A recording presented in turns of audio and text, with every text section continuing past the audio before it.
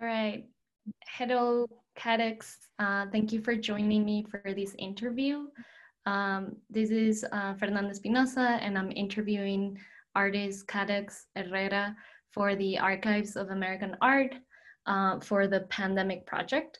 And today is August 11th of 2020, and Cadex is joining me virtually from his home in White Bear Lake in Minnesota. Hello, Cadex, how are you doing? Hello, Fernanda. Thank you for having me and creating the space for this interview. Of course. We're excited to have you. So as I mentioned before, we only have about 20 minutes, so they're pretty brief interviews, but I'm interested in starting with just a general sense of how you've been doing over these past few months that so much has happened. It's been a very interesting experience I'm an educator and as a father and as a family member, just dealing with uncertainty of living through a pandemic. You know, every day you go outside, you go to the store, you go anywhere, you have to be conscious about wearing a mask and being safe and keeping social distances. So there has been, as far as an artist, a lot of our work centers around community and bringing people together and being out in the community. It has really put a halt to our work. However, I do, you know, I'm thankful that we have social media platforms where I will usually post my work.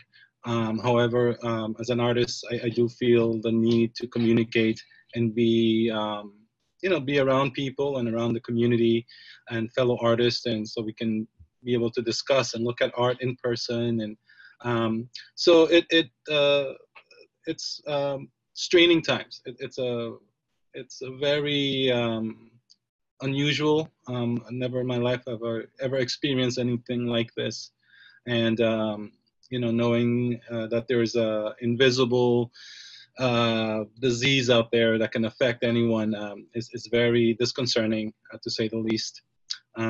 However, you know, as an artist, I really try to take all of that, those feelings, that information, and sort of put it and focus it on my work that I do.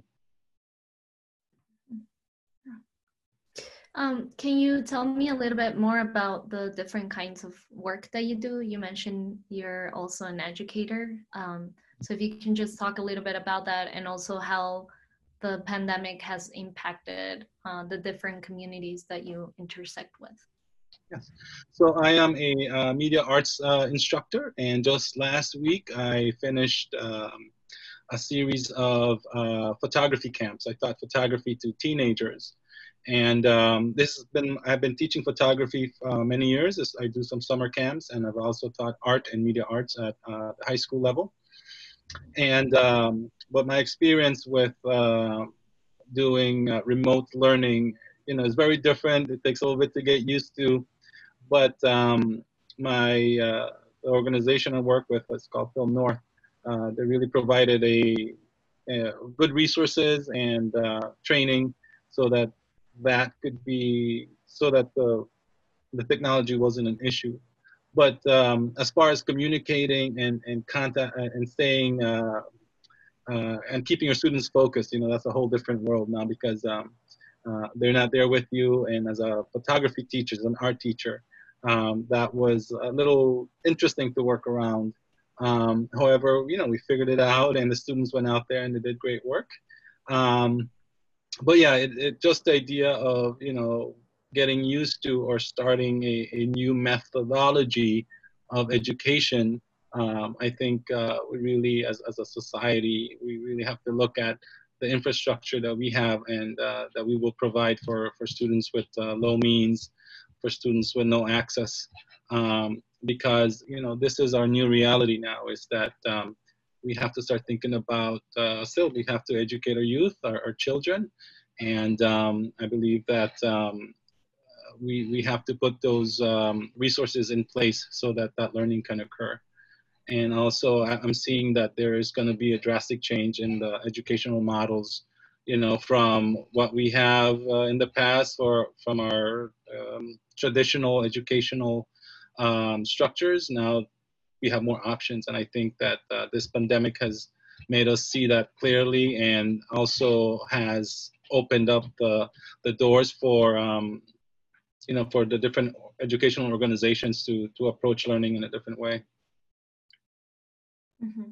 Mm-hmm. And have you seen any, or have you felt all the impact also on your personal work as an artist, and how have you seen those shift?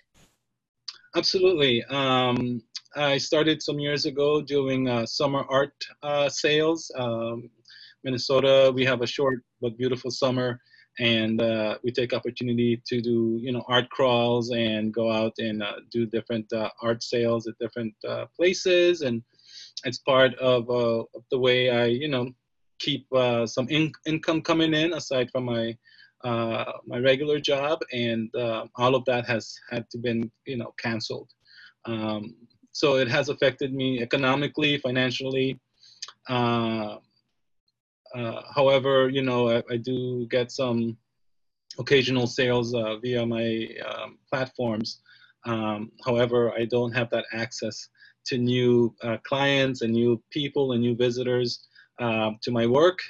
And so that has been very difficult. And the pandemic is, you know, largely is what's causing that, right? So everything has been canceled. No general groupings of people. So we really can't have art shows and go to galleries and have art sales and sort of do the traditional sort of art sale things that we used to do even last year. Mm-hmm. Yeah. So before we started the interview, you were telling me a little bit about your family in Belize. I'm interested in hearing a little bit more about what the impact has been for artists like you who have families and loved ones in other places, and also how it has impacted your closer network, your family and your loved ones. Sure. I used a lot of the money that I've made during my, you know, because I have a regular job, I have a family, and your typical family life bills. But a lot of the funds that I made through my art sales, I would share that with my family in Belize, my little brothers and sisters. Beautiful country, however, we really have an issue with, you know, unemployment and opportunities. So I do send a lot of funds down to Belize, and especially now during the pandemic, I've had to increase those funds just because they can't work and they can't go outside because they're under the same limitations as we are here. So that has definitely affected a lot financially, and how, you know, I help them, and just trying to keep them, you know, abreast of the news and asking them to, you know, please be safe, and just having those typical worries for your family, you know. And it has also affected my art collaborations with other artists here in the Twin Cities. I work with an organization called CLUS, Comunidades Latinas Unidas en Servicio, which is a service organization, nonprofit, that helps out communities as well as artists. And just last year, they opened a new gallery, and there was an opportunity for me to have a solo show, and I was super excited, and it was going to be in August, this month.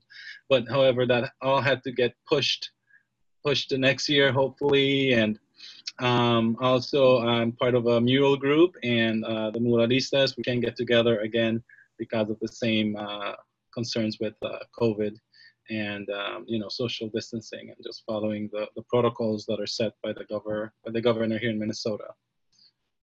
Mm-hmm. Yeah. So you worked on a mural with an image that has traveled around the country with other collaborators. You just mentioned I'm not sure if this is part of the same mural group, but can you talk a little bit more about that mural and your practice as an artist in the public space? Thank you. Like I said, I'm a media artist, and many years ago I decided to change my focus as an artist rather than, and I still do, you know, rather than, you know, painting landscapes and beautiful pictures, I decided to start focusing on social justice in my work. So I transformed what I do to more of a social justice leaning art, speaking on issues of, you know, police brutality, immigration, um, uh, uh, uh, issues that affect Native American women disappearing and not being accounted for, and the people in charge not really looking at that. So also, you know, just create work to bring awareness to the environment as well, and all of these social issues that are important to me. And I have been a big supporter of Black Lives Matter, and I've been doing work to support Black Lives Matter and to echo and amplify, you know, their message. And on May 25th, George Floyd was murdered by some police officers here in Minneapolis, and you know, I saw the footage on, I believe it was Tuesday morning, and I was so I can't put into words all the emotions that went into me, because I could see myself. You know, he was in his 40s, as am I, and I could see any one of my, you know, my brothers and sisters, my neighbors, people I know, being George Floyd, and it was devastating. And I needed to say something. You know, I needed to stand up and say, hey, this can't happen anymore. Some years past, or prior to that, Philando Castile, who was also, he was a St. Paul, he was from the city of St. Paul, and he was also murdered by police. And I remember creating some artwork on my platform to honor Philando Castile. And I didn't, personally, I didn't feel like it was enough. Like I didn't, you know, it was just for my limited audience that I have on my platforms. And so I went out there and I protested on a Tuesday night, and then I went out there on Wednesday night as well. And when I came home Wednesday night, Zena Goldman, who was one of the partners that painted the mural, she and I are in the same muralist program at Clues. And she called me and she says, Cadex, I have an idea. I have this portrait of George Floyd.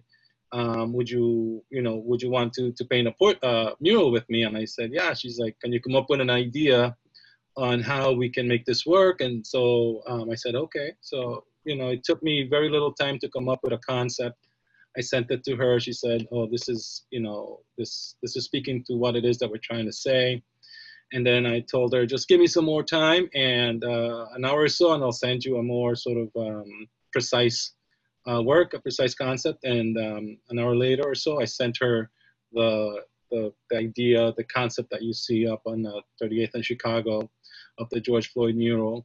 It was a work that came out of, you know, anger and sympathy and solidarity, and also in an effort to speak louder, to say, you know, this person was a human being.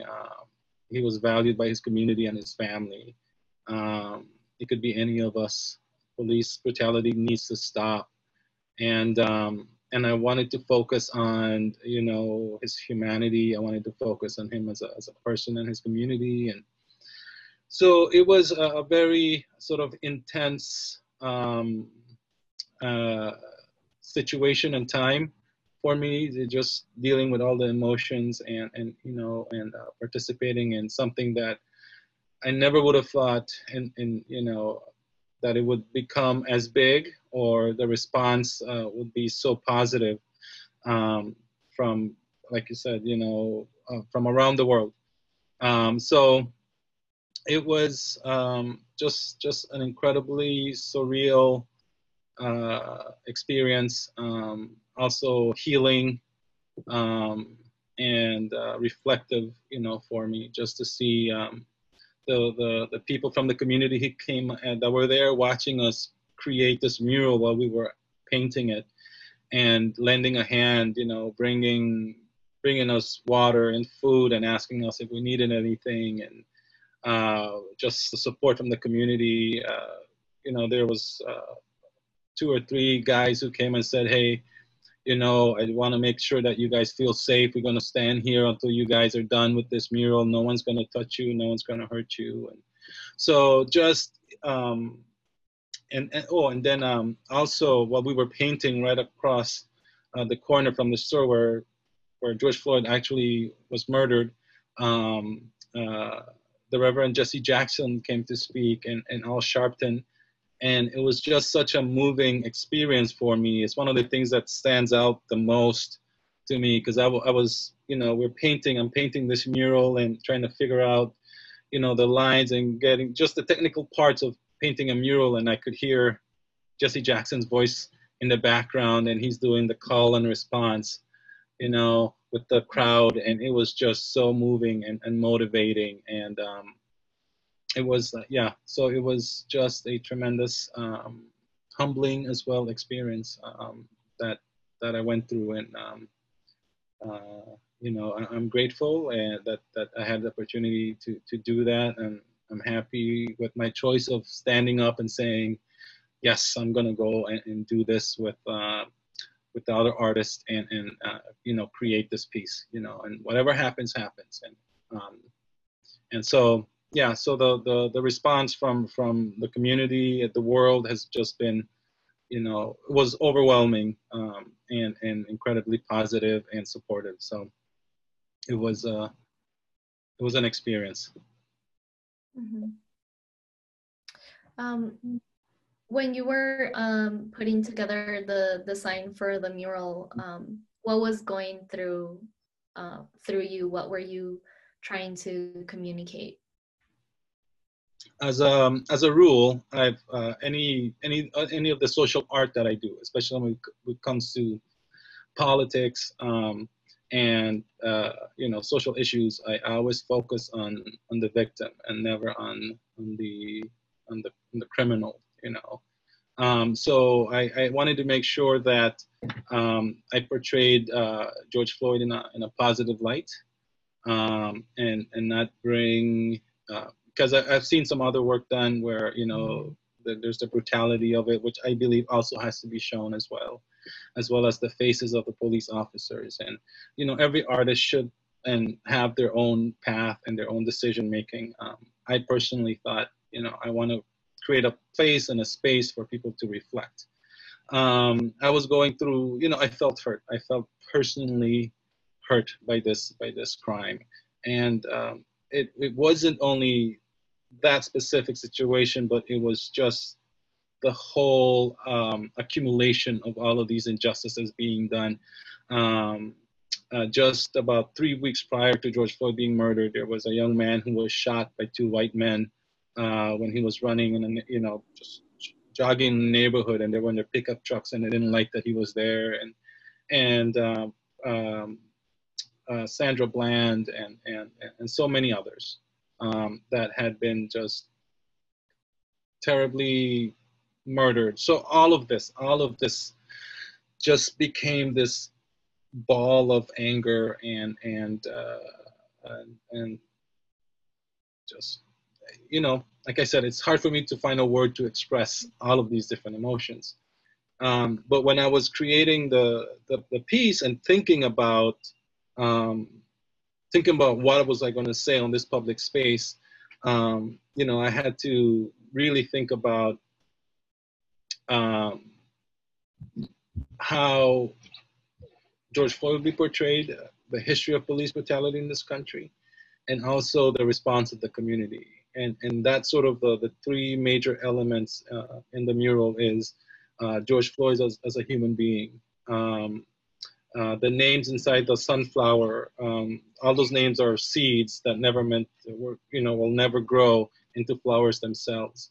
The petals of the sunflower coming out, that shining light out in the world, because these people were people of light as well.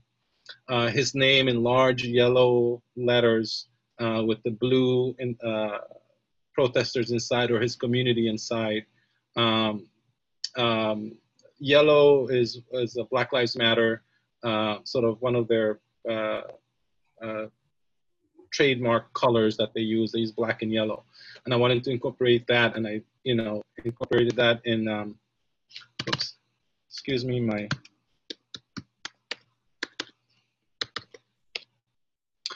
computer just went to sleep. Oh, I okay. wanted to, yeah, I wanted to, yes, I wanted to incorporate those Black Lives Matter colors into the piece. And so his community is inside his name, and they're all sort of abstract. They don't have any sort of facial features, but they're just representative of shapes. Because I wanted to say that everyone, is fighting for this cause. And then you had the blue background, which represents freedom and openness. And the flower also represents loyalty and longevity.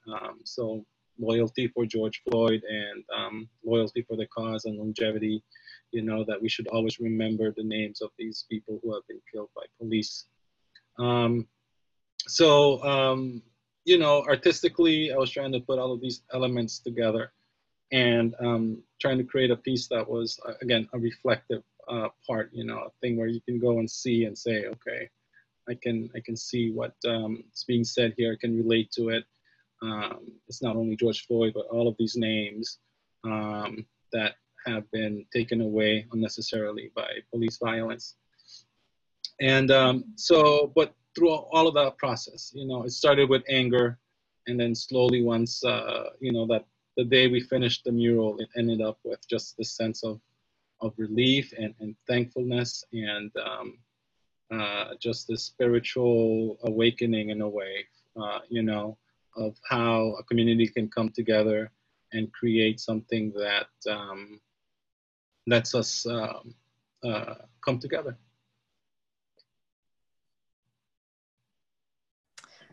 Great. Well, on that hopeful note, I'm gonna just finally ask you to tell us a little bit more about anything that you've been working on your art over this past few months or right now. And also if there's anything else that you'd like to say that I didn't ask you about today. Sure. So right now I'm currently working on a series called Children Don't Belong in Cages. And it is a simple black and white pen drawings of silhouettes of children, and their silhouettes are taken over by the cages they're in. There's just this, we have COVID, we have Black Lives Matter, we have tons of different issues right now happening in the world. And there's so much that we can be, if you're a social justice fighter, artist, that you can be fighting for. And I commend and I respect all artists, especially those who are using their talents to speak out against all of these injustices. And however, one artist cannot do everything. So I usually, what I do is each month I do a different theme or a different cause. And so it crossed over to this month. I started doing the series of Children Don't Belong in Cages because of what's happening right now on the border with immigrant families and children just inhumanely being kept in cages, and nothing seems to be being done about it. They're human beings. As an immigrant myself, I see I see my kin, I see my family, I see my neighbors inside those cages, and it's disheartening. It's inhumane, and regardless of where you're from, you should not be treated like an animal. You should not be kept in cages without proper care, and where your humanity is stripped away from you. And these are the kind of experiences that will mark those children for the rest of their lives. And that's a terrible, terrible atrocity that we are creating, that this administration is creating. And I hope that those kids grow up to be, great functioning human beings. And I hope that this experience doesn't scar them for life, where it will really affect them and their generations to come. So that's right now my the cause I'm working on as far as art is concerned. However, I'm always thinking about, you know, all the different issues and things that are happening. So that is my current work. Yeah, I'd just like to say to all those folks who are artists and regardless what type of art you practice, you know, use your talents, your skills to bring change about the world in a positive way. Thank you so much, Cadex. It's been great talking to you. I will hopefully see you soon, and I'll be sending you some more follow-up information. Sounds good. Gracias, Fernanda, y un placer hablar contigo también. Muchas gracias. Okay, thank you. Tenga buen día.